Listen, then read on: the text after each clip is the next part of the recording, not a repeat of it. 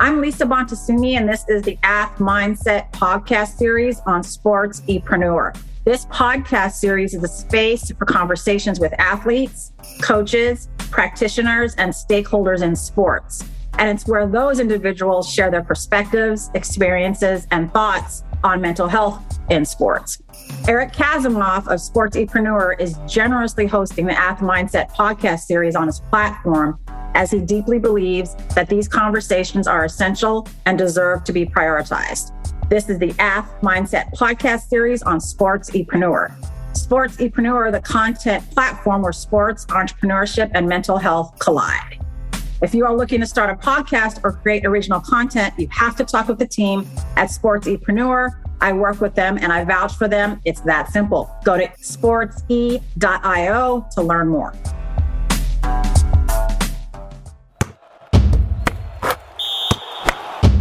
Aletha, oh my God, I can't believe we are finally laying eyes on each other. I know, after all these months, to actually see you and like your face is moving. Exactly. And I get to see your expressions.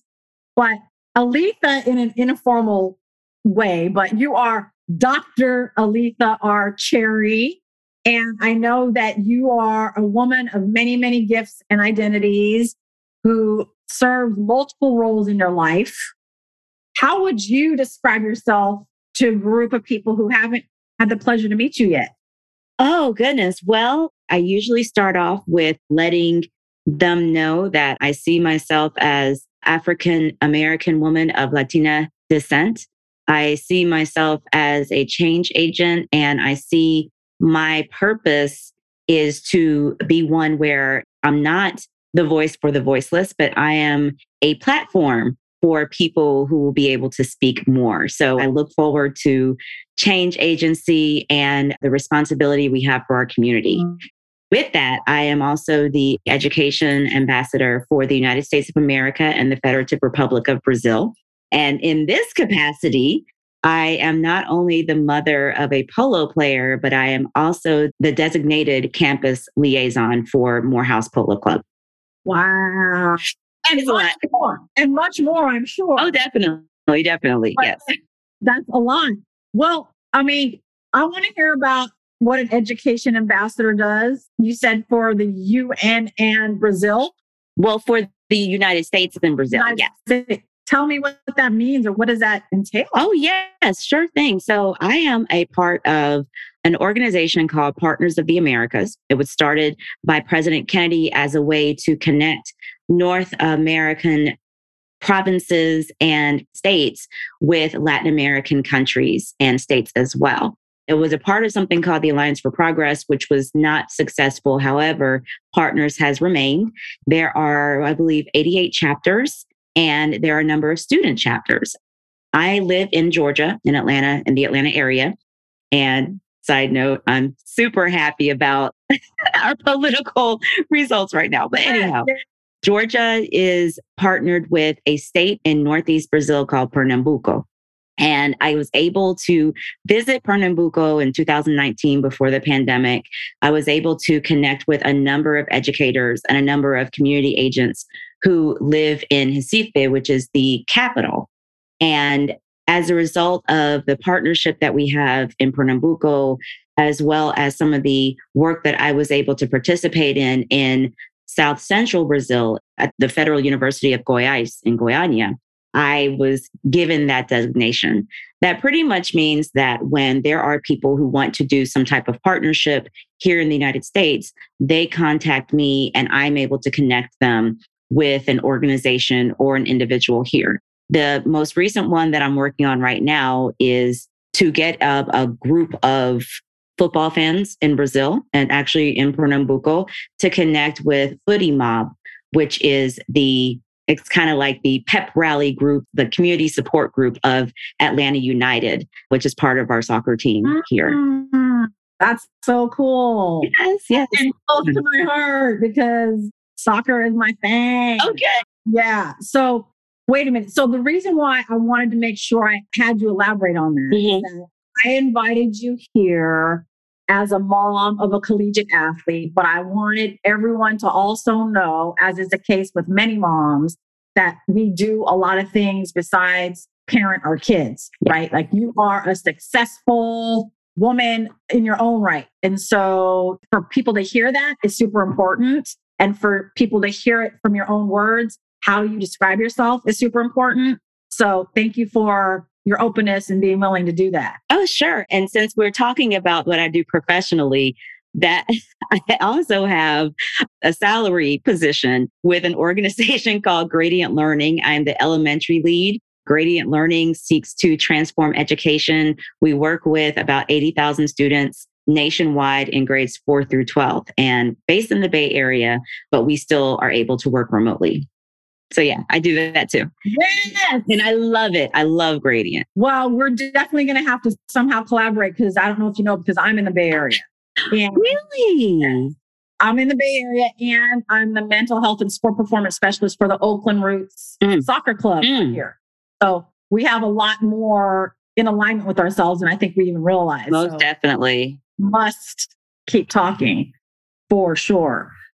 But let's talk about what I do know about you and what I think is super special is, and I will have you elaborate on it, is that you have a son, Caleb, his third year at Morehouse, and he is on the polo team. And if I'm not mistaken, has been the captain over most of those years, if not all of them. And what is an HBCU, much less Morehouse, doing with a polo team? And we're talking the polo with a horse. Yes. If you can see the logo. Yes. Bam, there's the logo. Like, tell me how this happened. And maybe even Caleb's journey towards it being a collegiate sport for him. Yes. Caleb has been riding horses for almost as long as he could remember. We started volunteering at Zoo Atlanta as family volunteers because he really loved animals. He was able to read before he could even walk because we were spending so much time in the zoo looking at maps. He was able to, decode and figure out, but we just spent so much time there. And by the time he was 6 or 7, I said, it's time for him to get involved with some type of sports. It's wonderful that we're doing this community work. We were doing a lot of things with our Jack and Jill chapter here in Atlanta. And I just wanted to try to find something. I love baseball. Baseball was not his thing. I am 5'1.5". So football was not going to be his thing. So we had to, just try to figure out something that was going to work. So we started with dressage in Southeast Atlanta, and he was riding horses there and helping with the farm animals that are at Ellenwood Equestrian Center. Had a really good time there. And finally he said, you know what? There are a lot of girls and this is really slow, even though it was difficult. And which is funny because when he was in high school, he's ended up playing polo with mostly girls. But anyhow, decided, okay, well, let's see if there's something else we can look at. So we went to a polo game, a polo match that was in the kind of like northwest side of Atlanta proper. And he said, these horses look like they're really enjoying themselves. What is this? And I was like, well, we're watching a polo game. And he said, they're not using the whip. They're not using the crop because I love horse racing. And he said he wanted to try it out. And that was 9 years ago. Yeah, it was about 9 years ago that he had his passion for polo. So when it came time for like 8, 9, 10. Right. Around 9 or 10. Mm-hmm. Okay. Mm-hmm. Okay.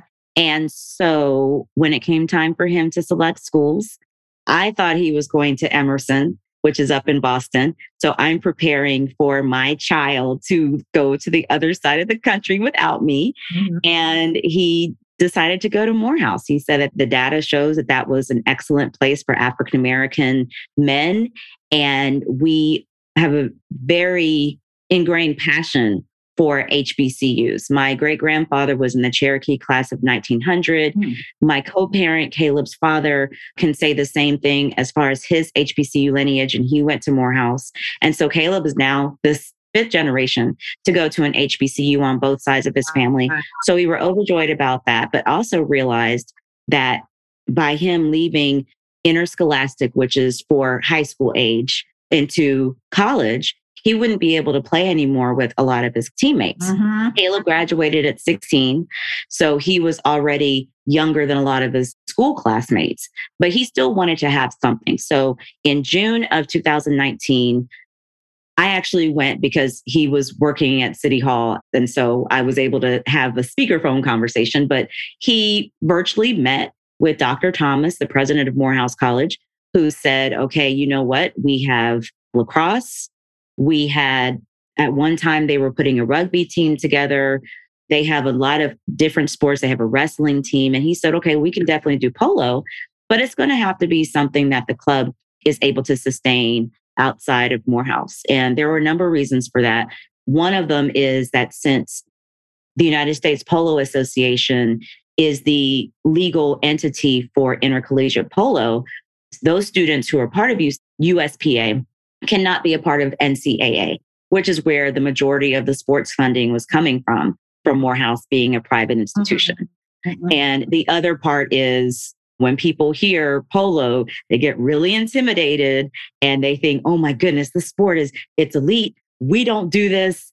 There are just so many misconceptions. And he just knew that it was going to be difficult to expect the trustees and administration to start funding a sport of which they were not familiar. Yeah.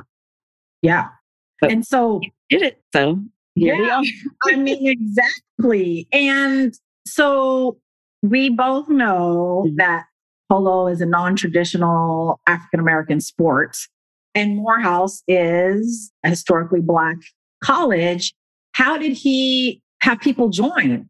Like the team, was it also non-Morehouse students because it was a club level, or like, how did that work? Well, because of the fact that Morehouse is a male institution, they were not able to have co-ed teams and co-ed practices. But Caleb was able to start small and work his way up. He started by hosting an informational on campus at the beginning of the school year. He had one of his friends who came in.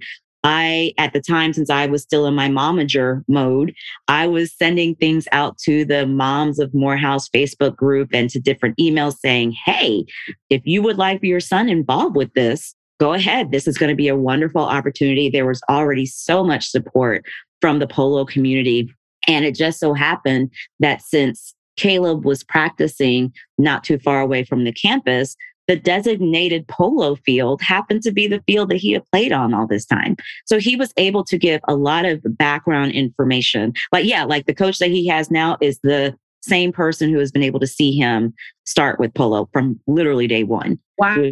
I'm happy about that. Right. So, he was able to really bring in some personal experiences about what polo is like. So he was able to start with himself and one other student. The polo team was welcomed in October 2019 and made publicly official November 17th, 2019. And they have grown from being a team of 4, because there was a 4th student who joined in early October, to now they have, I believe, 7 students. You need a minimum of 3 students at the collegiate level to play a match. So right now they're in a place where they can do scrimmages together. They have been able to talk together in fellowship. They've been able to meet a number of polo players, professional polo players at that, who have given them really great advice. Right now, we just got to raise some money first, get on the horses second. Yeah. Well, how was it fellowshipping and the scrimmaging and the sort of bond that the players have? How was that during COVID? It was interesting because we were able to start the club and start the season in 2019, which means there was no COVID. So they were able to form relationships, team relationships with each other. They were able to form team relationships with Emory University, who also operates out of the Atlanta Regional Polo Center. And they were able to play Emory. They were able to scrimmage with the University of Virginia. They were able to scrimmage with the University of Kentucky, I believe. And so they were already able to see what it was like to use their voices, to shout out, to say, hey, you need to do this, you need to do that. When COVID hit, it was a really unusual time for all of us because it happened in March and it happened during the time that the students were on spring break. At times, yeah, exactly. So that time period between coming back from spring break, and the end of the year was really unusual and very unstable. Jolie Liston, who is actually the owner of Atlanta Regional Polo Center, and like I said, now she's the current coach, was able to still organize the summer season, which took place on the field starting in May. And this is 2020. And she allowed the students to come back, and they were still able to play, and they were able to practice with the rest of the polo players and the families in Atlanta. So that was really helpful. Unfortunately, and they were able to practice for a few times in fall of 2020. And then at the beginning of 2021, in January of 2021, United States Polo Association decided that it was just not going to be safe at the time for their students to play. So they started virtual competitions. They had a tournament, and Morehouse won second place in the trivia tournament. They had different activities and different things that the students were able to do across the country virtually. Wow. Yeah. So USPA, I'm really proud of United States Polo Association and the patience of Jolie Liston to get the students to still be involved and still be engaged. Unfortunately, since we've not been able to raise the funds we needed to, the students have not been able to practice on horses during fall semester. So they've been able to meet, they've been able to talk about what they need to do as a club, because we're also considering, how are we going to get this funding? How are we going to make sure we're sustainable? And one thing that Caleb and now the president of the club, Edmund Jackson, one thing that they realize is that they're not going to be there for a long time. The plan is to be in and out of school in 4 years. Yeah. So what's going to happen in 3 years' time? Yeah. What's going to happen in 5 years' time? We want to get ourselves as stable as Yale Polo Club, who has been very helpful and very supportive in getting us back on track. And we want to make sure that people understand that polo is a sport that is attainable. Polo is an international sport. So to say that it is a white sport is extremely inaccurate.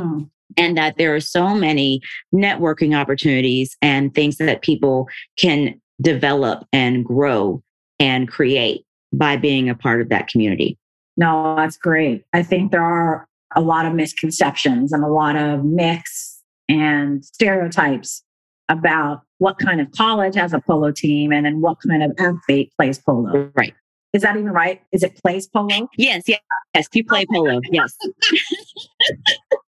And usually I hear, wait, your son plays polo on a horse? Those are the two phrases that I usually hear. I'm like, yep. Yes.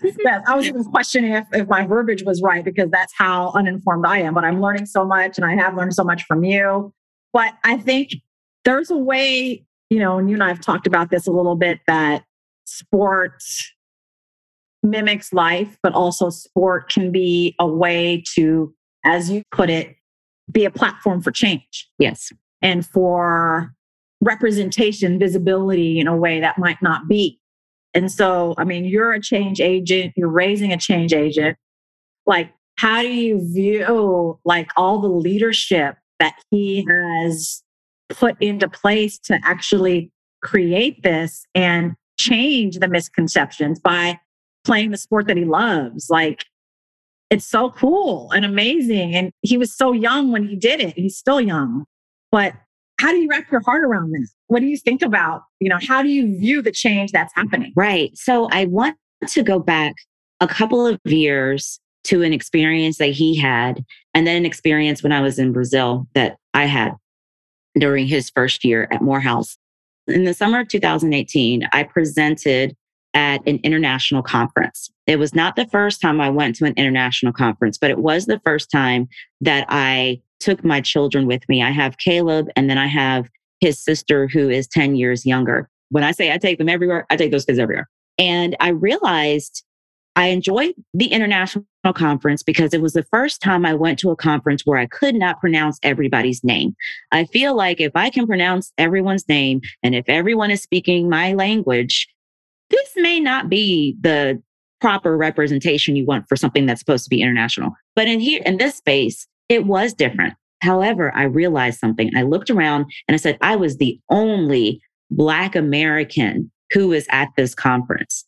Caleb was one of two Black American young men who were at the conference. The other one was a volunteer. So I realized, wow. And likewise with my daughter, she was the only Black girl at this conference, Black American girl. And I said, wow, that pretty much means that if I wasn't here, the people who were coming from all of these different countries, I mean, hundreds of countries, we had so many translators, they would not understand the Black American experience. And because we were going to be completely absent from the picture. The exact same thing happened when I was in Brazil. And it was amazing because there were so many concepts in Brazil as far as what Blackness is. The fact that many of them call themselves African American, because yeah, that's South America, just like this is North America. They call themselves African American. But again, I was still the only Black American from the United States at this conference. And again, I was like, if I wasn't here, there would be no representation. So Caleb has seen these things and he has seen what it's like to realize, wow, if we don't hold this space, we would be completely absent from the picture. And I believe that having his experiences as a teen officer and then a regional teen officer within Jack and Jill, and also having these moments where we get to travel and we get to take trips, like we went to Cuba in 2017 and people were like, oh, wow, because we weren't tourists. Well, we were tourists when you think about it, but we weren't on a cruise. We weren't in a hotel. We were staying at somebody's house and the power was going out every day. But just being able to see and people were able to talk to an African-American teenager for the first time in their lives. I think having those spaces has had Caleb realize, you know what, if I don't do it, it may not get done. And it's kind of, I don't want to say forced him, but it's kind of guided him to say, hey, this is something I love, guys. Hey, you're going to be on the field and you may want to learn another language if you're not fluent, because when these people are in it, they're not going to speak English if it's not their primary language. They may be telling you to look out for a ball in Igbo. They might be talking to you in Spanish. And then, oh, if it's Spanish, Puerto Rican Spanish is not the same as Venezuelan Spanish, is not the same as Mexican Spanish. Brazilian Portuguese. Yeah, it's right? Portuguese, but even still, Brazilian Portuguese, that's not the Portuguese from Portugal. Spanish is going to be different in Argentina, and Argentinians are ruling the game right now. Yeah. So just realizing that there are going to be so many dynamics with language and so many dynamics with visibility are things that I think has really helped Caleb with those leadership skills. No, that's amazing.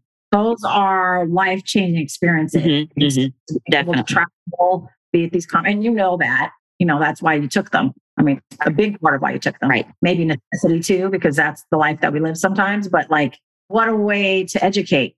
It's not in the classroom. This is experiential. This is living it. It's being in it. It's being immersed in it. Yep. I was just about to say experiential learning. Sometimes that's the best way for us. I think so.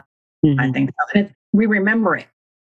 It sticks more than just like a cognitive process. It's like a full holistic experience that sticks with you. Right. And one thing I love, and here's my educator. Yeah. Put it on. You said experiential learning. I was like, yes, that's it. But one other thing that I appreciated about our experiences, and not taking anything away from people who do the guided tours and things like that, but it forced us to develop relationships. We still keep in touch. The person we stayed with, we call him Tio Jorge, and we talk to him. The person back in 2017, at the time my daughter was 4, she still remembers them. Why? Because we keep in touch. As far as the people who I connected with in Brazil, some of them are my closest friends, and we're still able to talk about our experiences. And Caleb can say, oh, well, if I need to ask somebody about something that's going on in Lagos, I can just pick up my phone. I can just check my email and talk to somebody. Those relationships are so important, so important. Very, very invaluable. And even they're still so young, but who knows what it can become as you continue to nurture them, give to them, receive from them. It's just really amazing. Yeah. And people travel differently and experience it differently. But I think what you're talking about is coming in with that humility that you want to learn, that you don't want people to adapt to you because you're American, that you want to go in and learn and immerse and be involved. That like the world does not revolve around the USA. I gotta put my emoji up. Yes.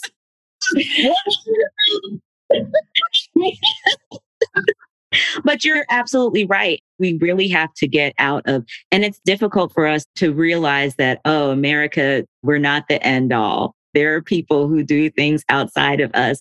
And since I have it in my head about education in Cuba, I'll go back to that experience. And I did decide on one day, I was like, we're going to be tourists. We're going to take the classic car and we're going to do the little official tour and go to these places, which was an experience with itself. It wasn't, what I was dealing with in the neighborhood, but it was cool. And one of the questions I asked the tour guide was, when did you allow women to go to school? And she was insulted. I had to apologize, but she was insulted because she said, what do you mean? We've always been allowed to have education. And I had to explain to her, I said, well, in the United States, in our Ivies, that wasn't always the case. And she was just so surprised. She was like, we've always been. And that's also why Havana doesn't have a lot of statues dedicated to a group of women. They don't acknowledge a group of women because the women are in the statues. The women are in the history. The women are already included. So there are some things that we can learn. Absolutely. United States of America. There's some things we can learn.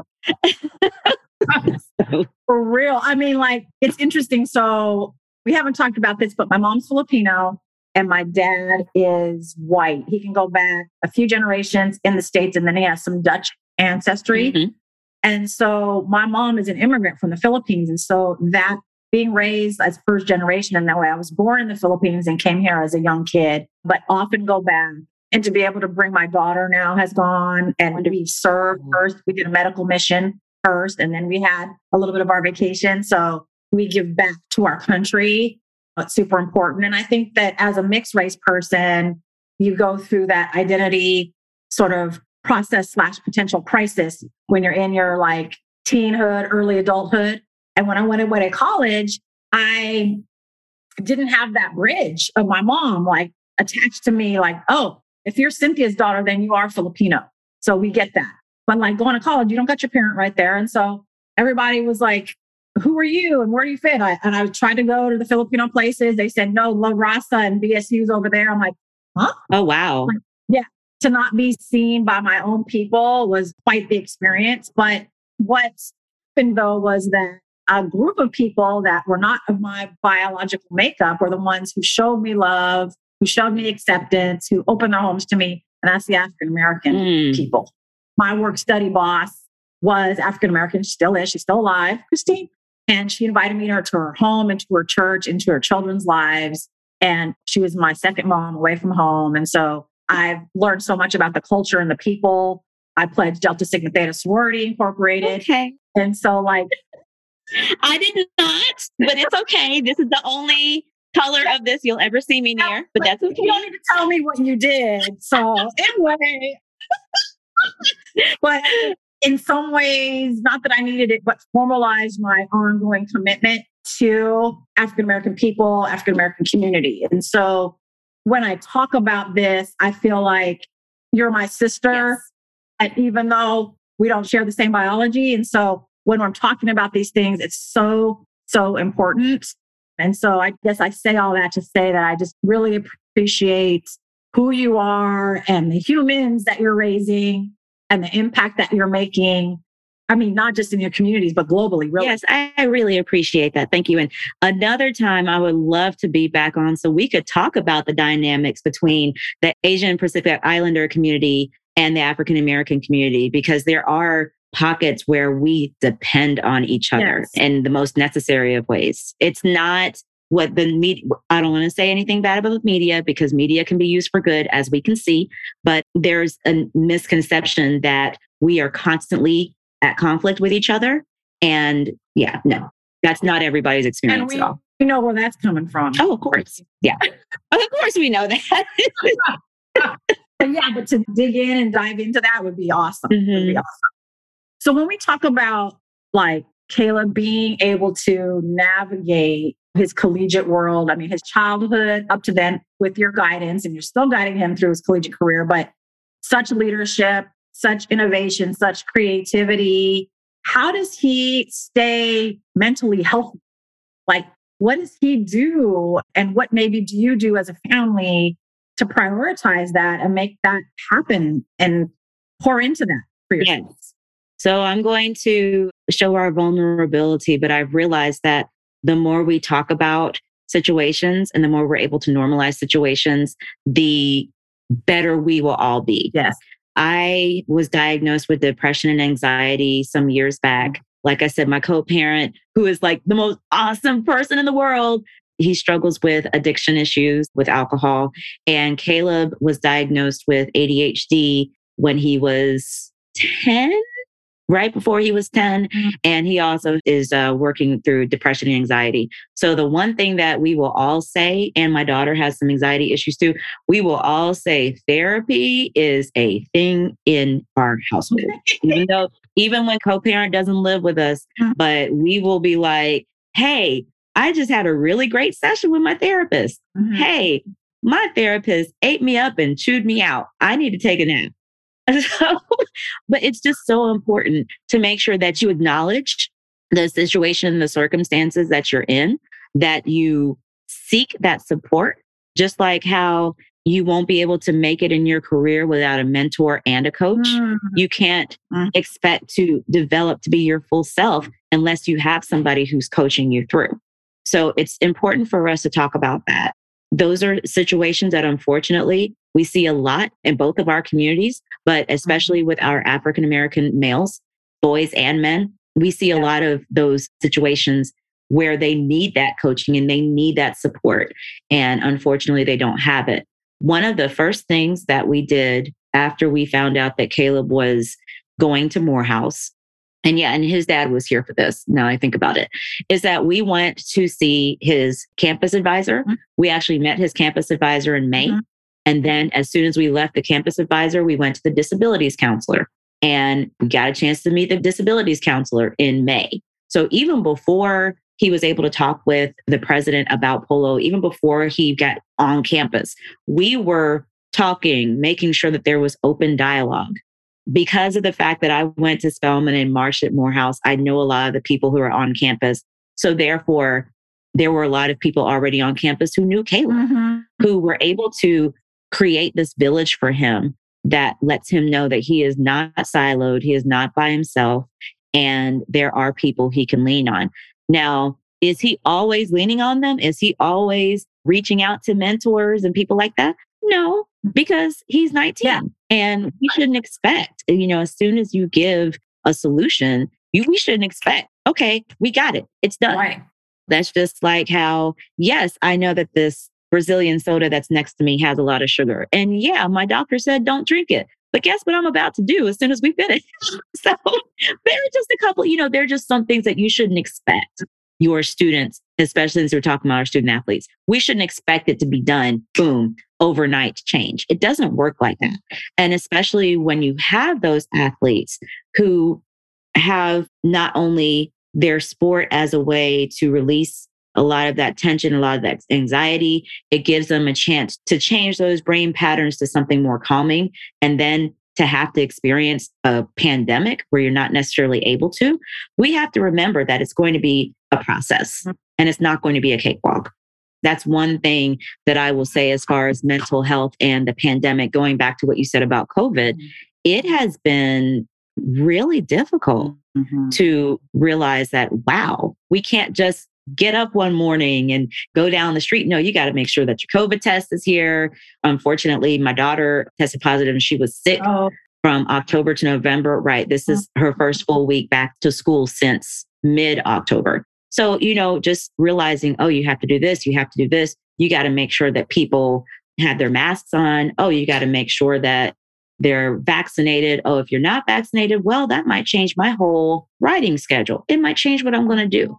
As far as fundraising, it's been really difficult trying to fundraise when you can't see the students on a horse. And having the meet and greets and having things happen. For example, I'm not allowed on campus because they're only allowing faculty, staff, and students on campus. So having major sponsors come on campus, yeah, that's not going to happen right now. So things like that really make sure you understand that looking at mental health is a very important thing right now. And thank you so much for everything you said, especially the vulnerability of sharing your family's experience. I think that's so important. Not everybody does. They don't have the same outlook as you as far as this is what we need to do is keep talking about it. Yeah. So it becomes more normalized and more like that mental health is just as important as physical health and financial health, spiritual health. You know, it's a part of us, right? And so I love the analogy of in the career world, we need a coach and a mentor. Why not for our optimal mental health to have that person? And really what you're talking about is having a relationship who has an expertise, someone who has an expertise in that area of your well-being. You know, your career is an area of your well-being. So you have an executive coach, business coach there. And then why not someone who's coaching you through your emotions, your behaviors, your thoughts that help you make the best decisions for yourself and your family. Right. So I love the way you were talking about that. It's so important. And I think that I know, as you know, that even when you have a mental health diagnosis like yourself or your children or your co-parent, that there's a continuum even within the diagnosis of functioning, right? There's mild, moderate, and severe even within the diagnosis, just as there is a continuum from mental health to a mental health disorder. There's that continuum, right? So people can be very, very functional and have a mental health diagnosis and be very functional because they're doing what they need to do to take care of themselves. Oh, yeah. Just like someone who has diabetes can be very functional because they're following what they're supposed to do per their doctor, right? And so same with mental health. So I really appreciate, again, you sharing and the opportunity to discuss this openly. It's so important. Thank you. Yes, I believe it is. And like I said, just removing the stigma of not speaking about it, I think it's helpful and is encouraging, not just for others who may be experiencing it yourself, but also for you to be able to explain what's going on in your personal life and your personal journey and how you are growing from that. You're talking about having to function. I just became a doctor this year. I defended in the spring. And I know, right? Hey. But yeah, so I was going through my mental diagnoses and going through my mental treatment at the same time that I was doing something that is so difficult. So yeah, it's possible to function. It's possible to have those mental challenges. And it's really important for people who have those to have an outlet. Yes. And sports in this particular case is his outlet. No, it's amazing. Yeah, I think whether we realize it or not, athletes really depend on their sport to cope a lot of times. Like you say, it's their outlet, it's their release, it's their way to be themselves and actually be fully seen in that identity, because there's many more identities, but in that identity. So you're saying Caleb does that too. That's what Caleb does. Yes, he does. He does. And it started with, I'm going back to high school again. It started with joining the chess club at his school, Fulton Leadership Academy. And one thing that I learned while he was playing chess is that once the game is done, once that competition you have with that one other chess player is done, you have to clear your mind and reset. Because it's not like you have a first quarter or second quarter. Not taking anything bad about that, because I love American football. Like, that's my jam. But you have the first quarter, and then whatever you do in the first quarter builds up from the second and the third and the fourth. No, with chess, that one single game is isolated from the other ones. You can't be upset about what happened in the game before, because it's going to mess up what's going on. So chess has helped him process, and it has helped him compartmentalize. So he's like, I'm upset. I'm not happy about this. I'll still write down my notes in my code book, and I'll look at this later, and I'll learn from this later. Right now, I need to make sure that I don't let those negative emotions or even the positive emotions impact this present game because this has nothing to do with that. No, that's such an important skill. I mean, as a sport performance specialist, I teach that skill of being able to, of any athlete at any level, at any sport, to be able to leave it where it is, that play, that quarter, that half, whatever, leave it.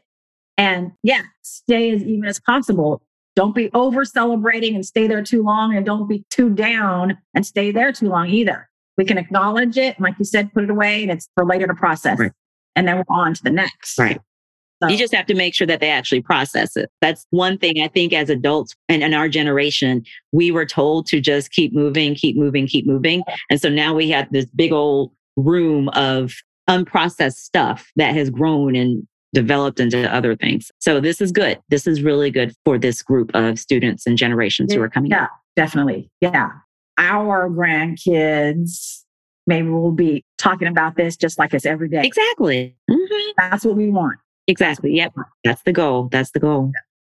So what do you do you and your family, what do you do on a regular basis to make sure that your mental health is as solid as possible?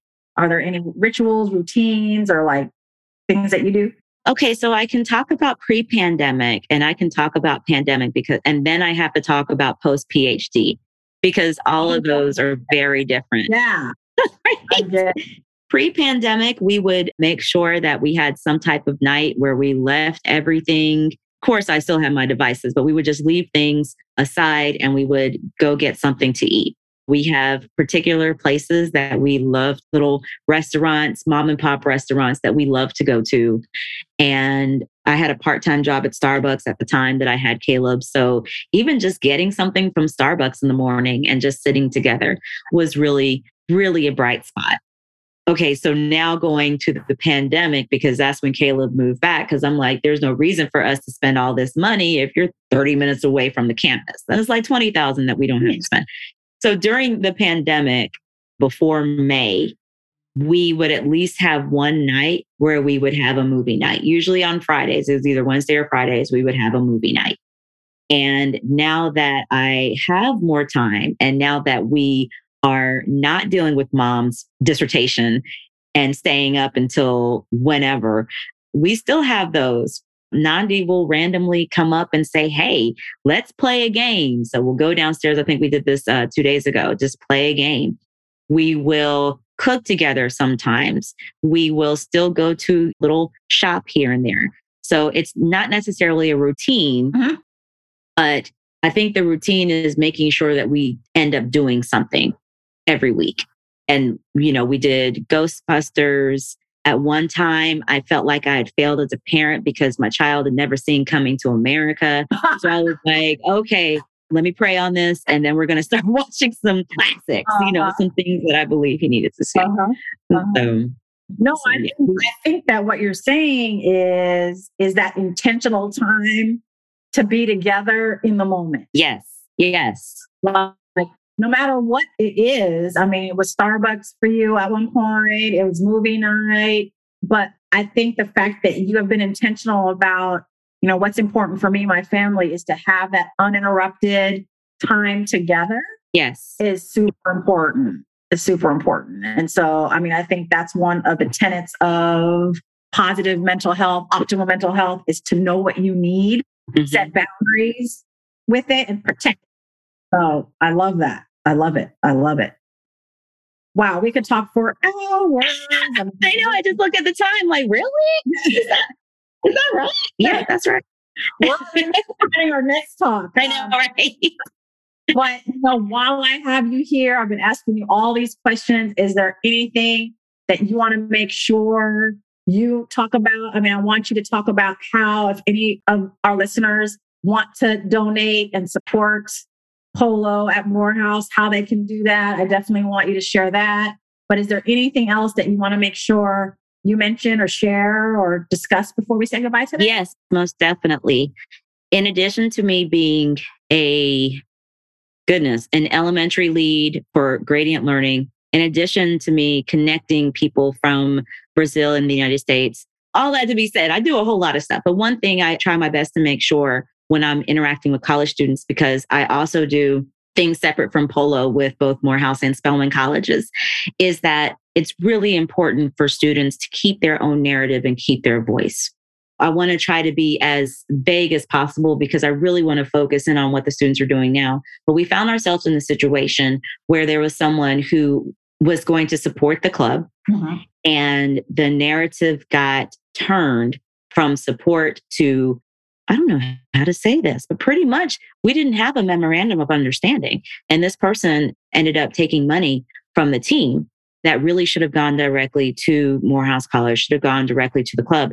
And I can only get but so upset about the situation until I realized, well, we had nothing in writing. So this person's concept of what a sponsor is different from the concept that I have of a sponsor. So we never discussed what those agreements would be as a sponsor. So as a result, we are now in a situation where, like I said, we're trying to raise money. We're trying to get money. Now the students are understanding the importance of telling their story and not necessarily having somebody else say it for them while they just stand and smile. It's not just a part of being an athlete, because you are going to have a lot of supporters. That's how sports works, especially here in the United States. You have to have support. So it's not just about that, but it's just a matter of holding your own space and telling your own story. And when somebody is not telling your story correctly, you don't just stand there and say, okay, I'm going to handle it later. You make sure that it is said right then and there. It's just like how if my name is not said correctly, I should not just sit there and smile and let somebody just say it. I did that. And for 10 years, there's somebody who was calling me the wrong name. And I just dealt with it. That should not happen. And I wonder sometimes, Lisa, if you've had that same experience where people are mispronouncing your name. We have to stop it right there and say, no, that's not my name. This is what I need for you to say.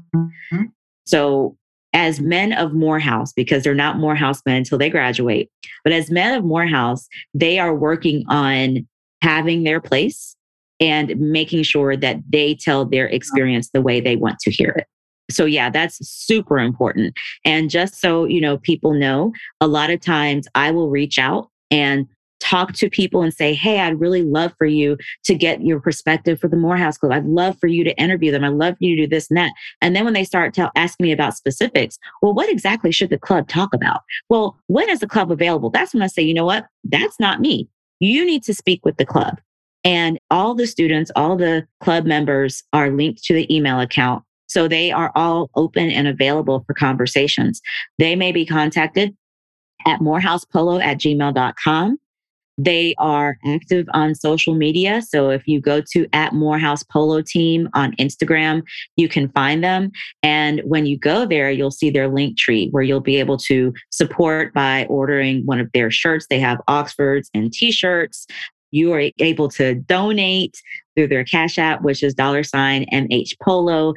And if you go to Morehouse's giving page, not the Giving Tuesday, but their standard Morehouse giving page, and go to click a designation, you'll find Morehouse listed under their designations.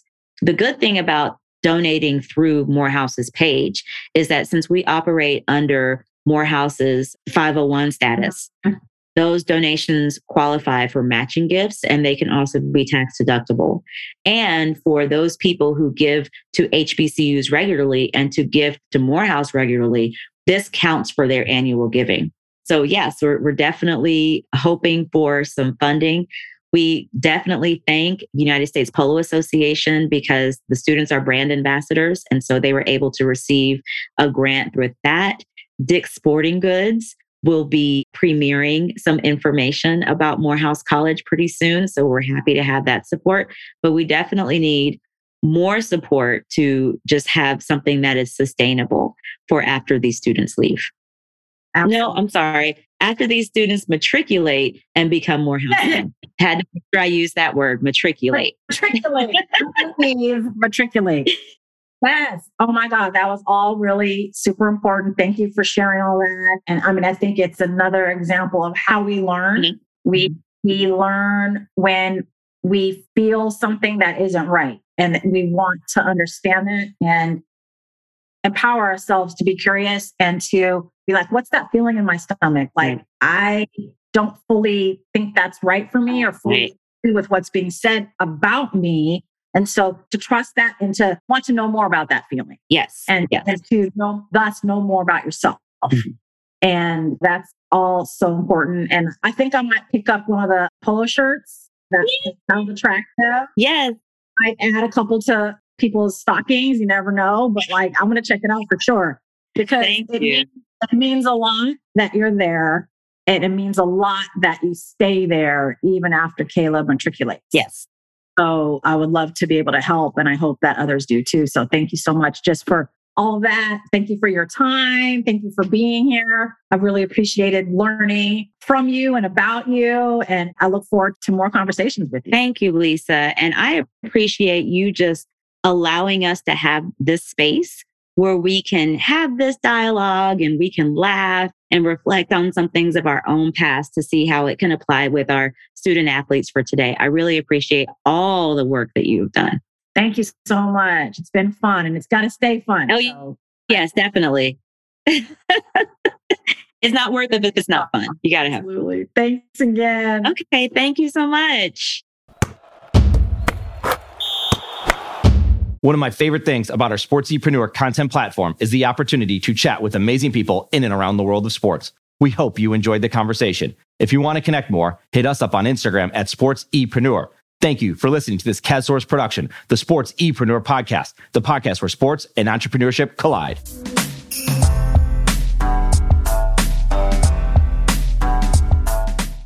Sportsepreneur is a content platform, a collaborative team, and a marketing brand that is all about showcasing leaders and difference makers in and around the world of sports.